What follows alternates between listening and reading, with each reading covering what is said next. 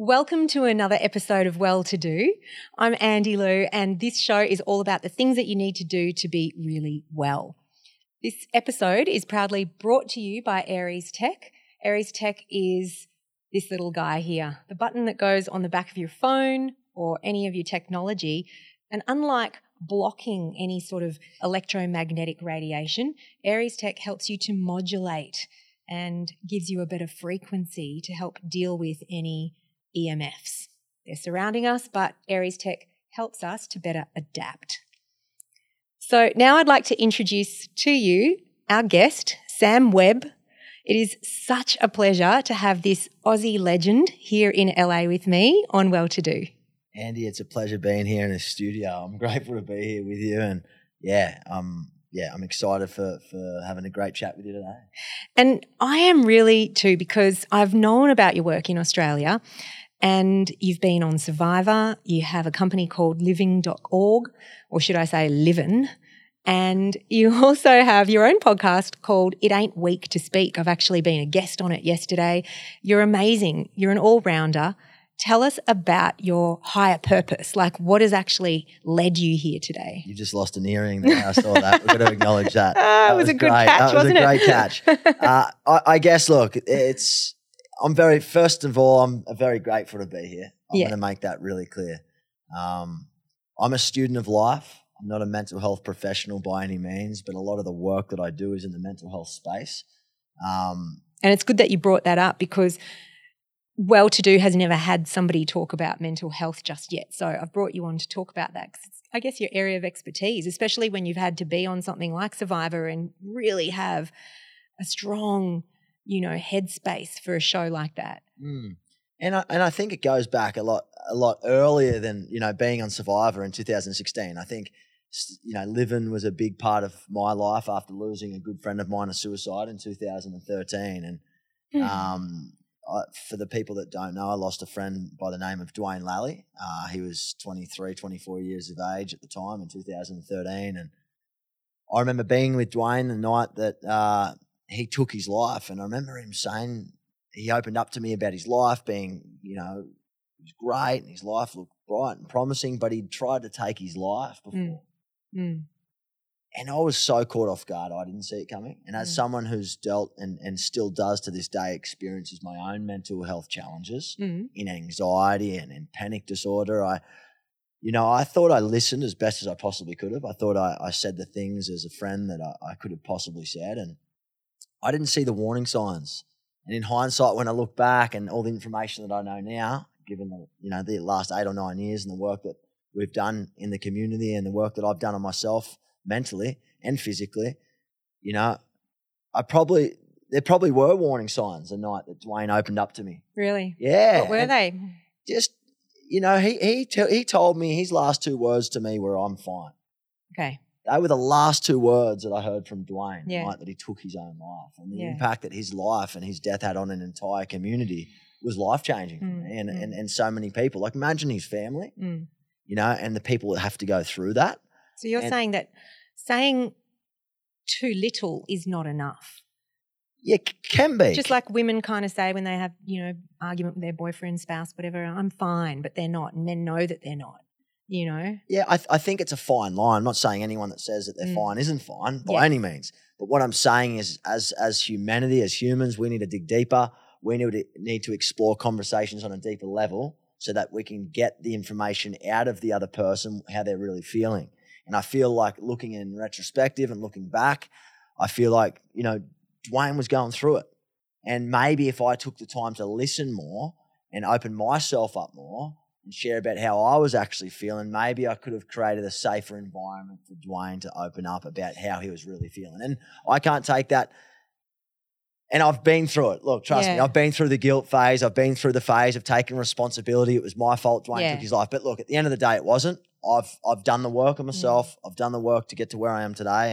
And I know wholeheartedly I did what I knew how in the moment of time with the information that I had. But look, I mean, I would take everything, all the work that I've done, all the work that we've done to get someone like Dwayne back, to get Dwayne back here. But this affects many more people than anyone realizes. And I speak from both a lived experience as someone who's lost a number of people to suicide, but also my own lived experience of someone who actively deals with mental ill health.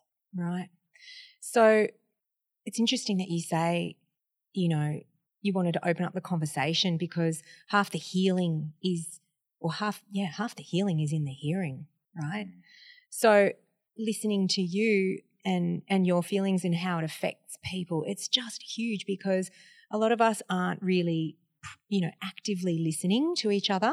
We're so busy, and having those moments of being so present is so important, not just with ourselves but with each other, right? Yeah, it is, and this is something that I've done a lot of work on seriously over the years, and I still work.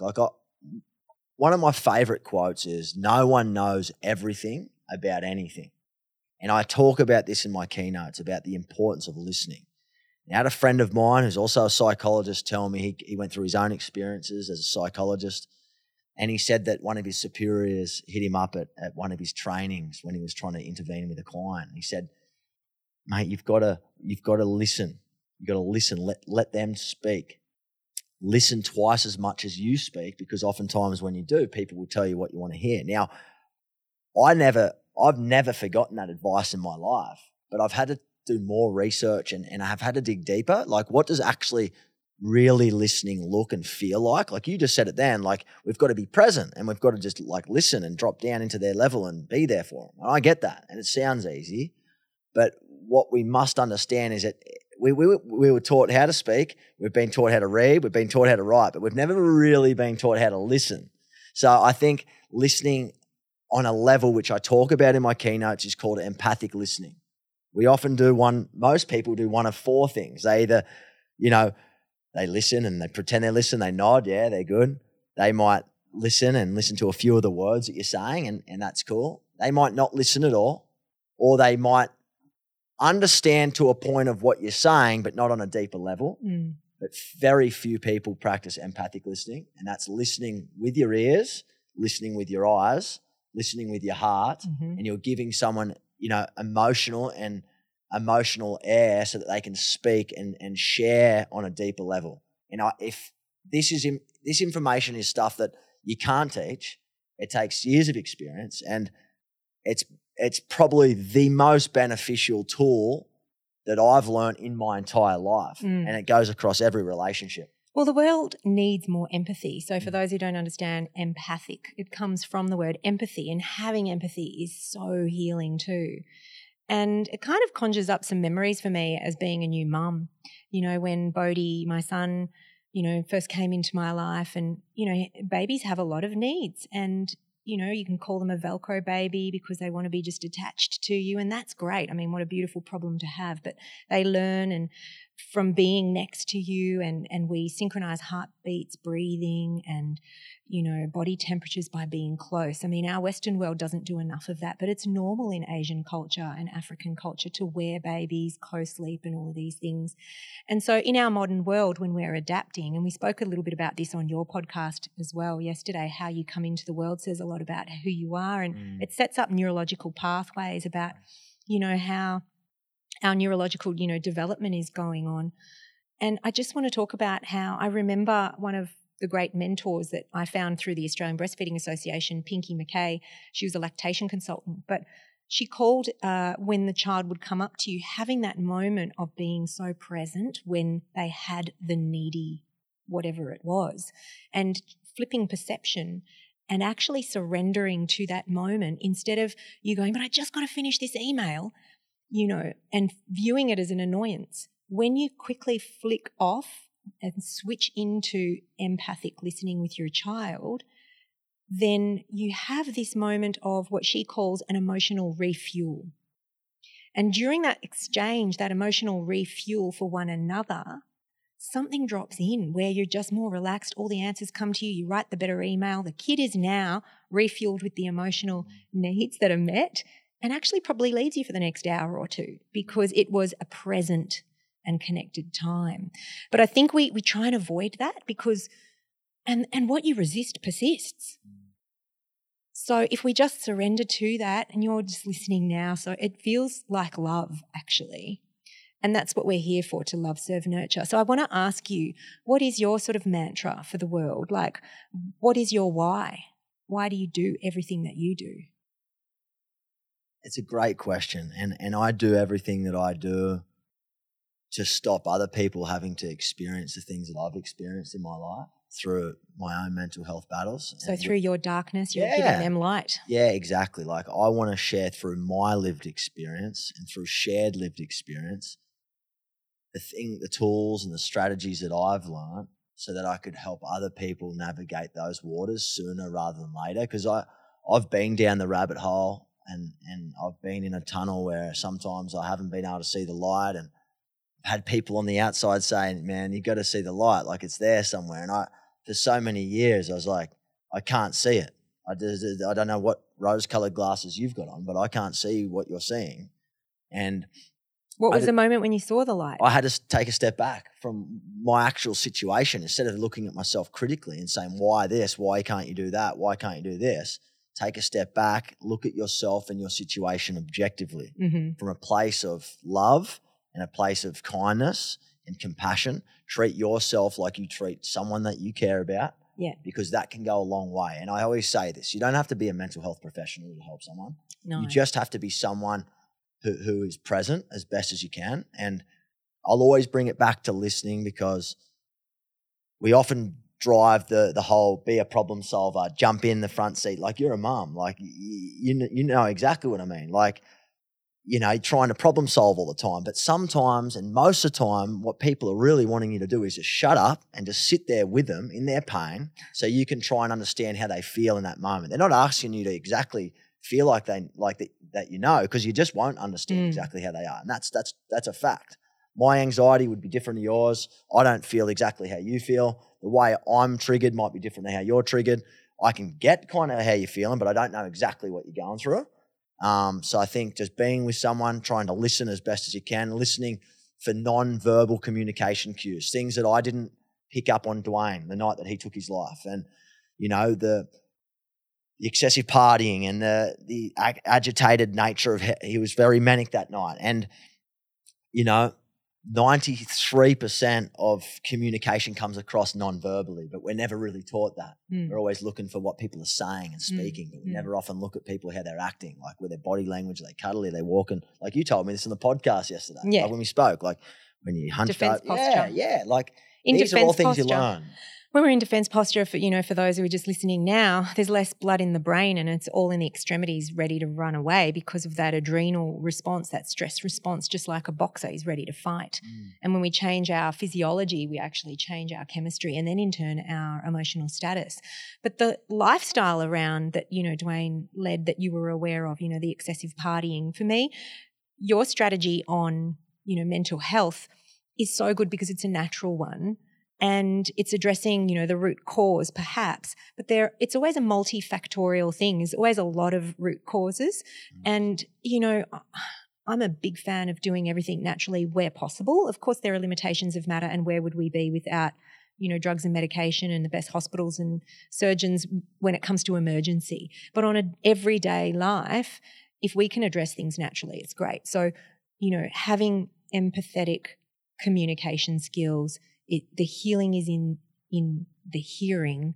And tell me about your lifestyle. By recognizing that he had, too much partying, your lifestyle is quite healthy, is it not? So that helps you with your mental health as well. Yeah, look, I'm not perfect by any means. I'm far from it. And for the most part, I definitely look after myself, having a good routine, especially when I'm home. I eat well. Try and get great sleep. I consume things that are positive for my mental health. But there are times where I love a good time too. I'm not going to sit here and pretend that I don't. I was partying with Dwayne the night that he took his life, and there were a bunch of close friends that were, and I still do. But like, my lifestyle has changed very much. You're about to get married? Yeah, about to get married. So my life experiences have changed, and it's shaped me to who I am today. And I think anyone that's listening right now, and yourself and myself included, we're all shaped by our past experiences. So, and those experiences generally shape us at an early age, like when we're in our 5, 6, 7 years of age. But it's very hard to change those wirings as you get older. So there's a lot of work that needs to be done. And I'm continuing to work on myself every day, and I'm far from healed in a lot of regards, but I'm also, if I didn't go through the things I've been through, I wouldn't be where I am today either. So I'm actually really like grateful. Like people look at like experience like, oh, why'd that happen to me? But it's like, what did it teach me? And like, I wouldn't be on this projectile if I hadn't experienced the stuff that I did. And yeah, I can't change what happened in the past. What I can do though is learn from it and help teach and inspire other people so they don't go down the same path that I did. I love this so much. I know it's going to be the teaser in our, in our clip to help people watch the whole show. But, you know, it's just amazing what you're saying, because that's what roots us in, I guess, why we do what we do. If we can turn our darkness into light for others, our wisdom comes from trauma. You know, seeing the dark, why would you want to change that? Because now you get to see so much beauty and light as well. It's in the lessons, isn't it? Yeah, it is. And I've never met one person in my life that hasn't made a mistake. And mistakes are a natural part of a human life cycle, and you just got to learn from them and take them with a good perspective and a good attitude. But sometimes when you're deep in the dark dungeons and the holes and the rabbit hole, you don't see that. You don't see those perspectives. And I get it. I've been there, and I've been there a lot of times. And so you're saying that people feel, or you've felt, that if you've made a mistake that you're kind of down on yourself, you're hard on yourself. Yeah, of course. And if you're not mentally strong and you're not in a great place on the mental health continuum, you're not perceiving that mistake in a way where you could use it to your advantage. You're using it to sabotage you even more and push you even further down the rabbit hole. This is huge, Sam. Like, this is a real light bulb moment, I think, for people. Perceiving mistakes as what you can learn from it instead of being hard on yourself. Because a lot of mental health problems would come from people going, I bleeped up, you know? Yeah. And where do they go from there? And so that forgiveness for yourself and then learning the lessons could be a really huge thing that we need to all do and learn from, and an exercise and a skill that you need to practice. Yeah, would you say? I 100%. But again, it sounds easy. I'm sitting up here. I've experienced it. I've been through it. Like, it's not easy. And when, as I said, and I'm going to make this really clear, like, give yourself a bit of permission to, if you've made a mistake, like, be okay with feeling like shit and feeling like you've stuffed up, but know that you stay in that situation, you're only going to make it worse. Try and shake yourself off. Do the things that you enjoy so you can get back on track to start living a good life again. And it does take time. I seek solace in the fact that when I was about to become a new mum, again, this comes up with me and you. I don't know why. Maybe you're going to have a child one day and you'll definitely learn all these lessons. I hope so. But, you know, it's really funny because a new mother can feel very, how do you say, like, nervous about her role, and she wants to be the best for that child, and is she good enough? And, you know, it's a lot of responsibility. But I remember a Reiki healer did something on me when I was, you know, pregnant, and she said, just remember, any mistakes you make, your child has chosen you as its mother because it wants to learn from the mistakes that you're going to make. I seek so much solace in that, because together we're always learning and growing. So what about then your vision? If we had to wave the magic wand, tell me about your vision for yourself. Tell me what you brought from being on Survivor to now all your businesses. Yeah, I think the biggest learning in my vision is that you've just got to accept who you are as a human being in this world. It's a very big place, billions of people. Everyone's really unique, and you've got to own that. It's kind of like the powerful part. Okay. People want to try and be like everyone else all the time. But did you use that strategy on the show? No, not really. I think again, it went back to listening. I think listening is the thing that you got to do, because it's about winning people over and becoming good friends with people and the social game. And that's just part of life for me. Like, I get along with people really well. Yeah, you do. Don't I?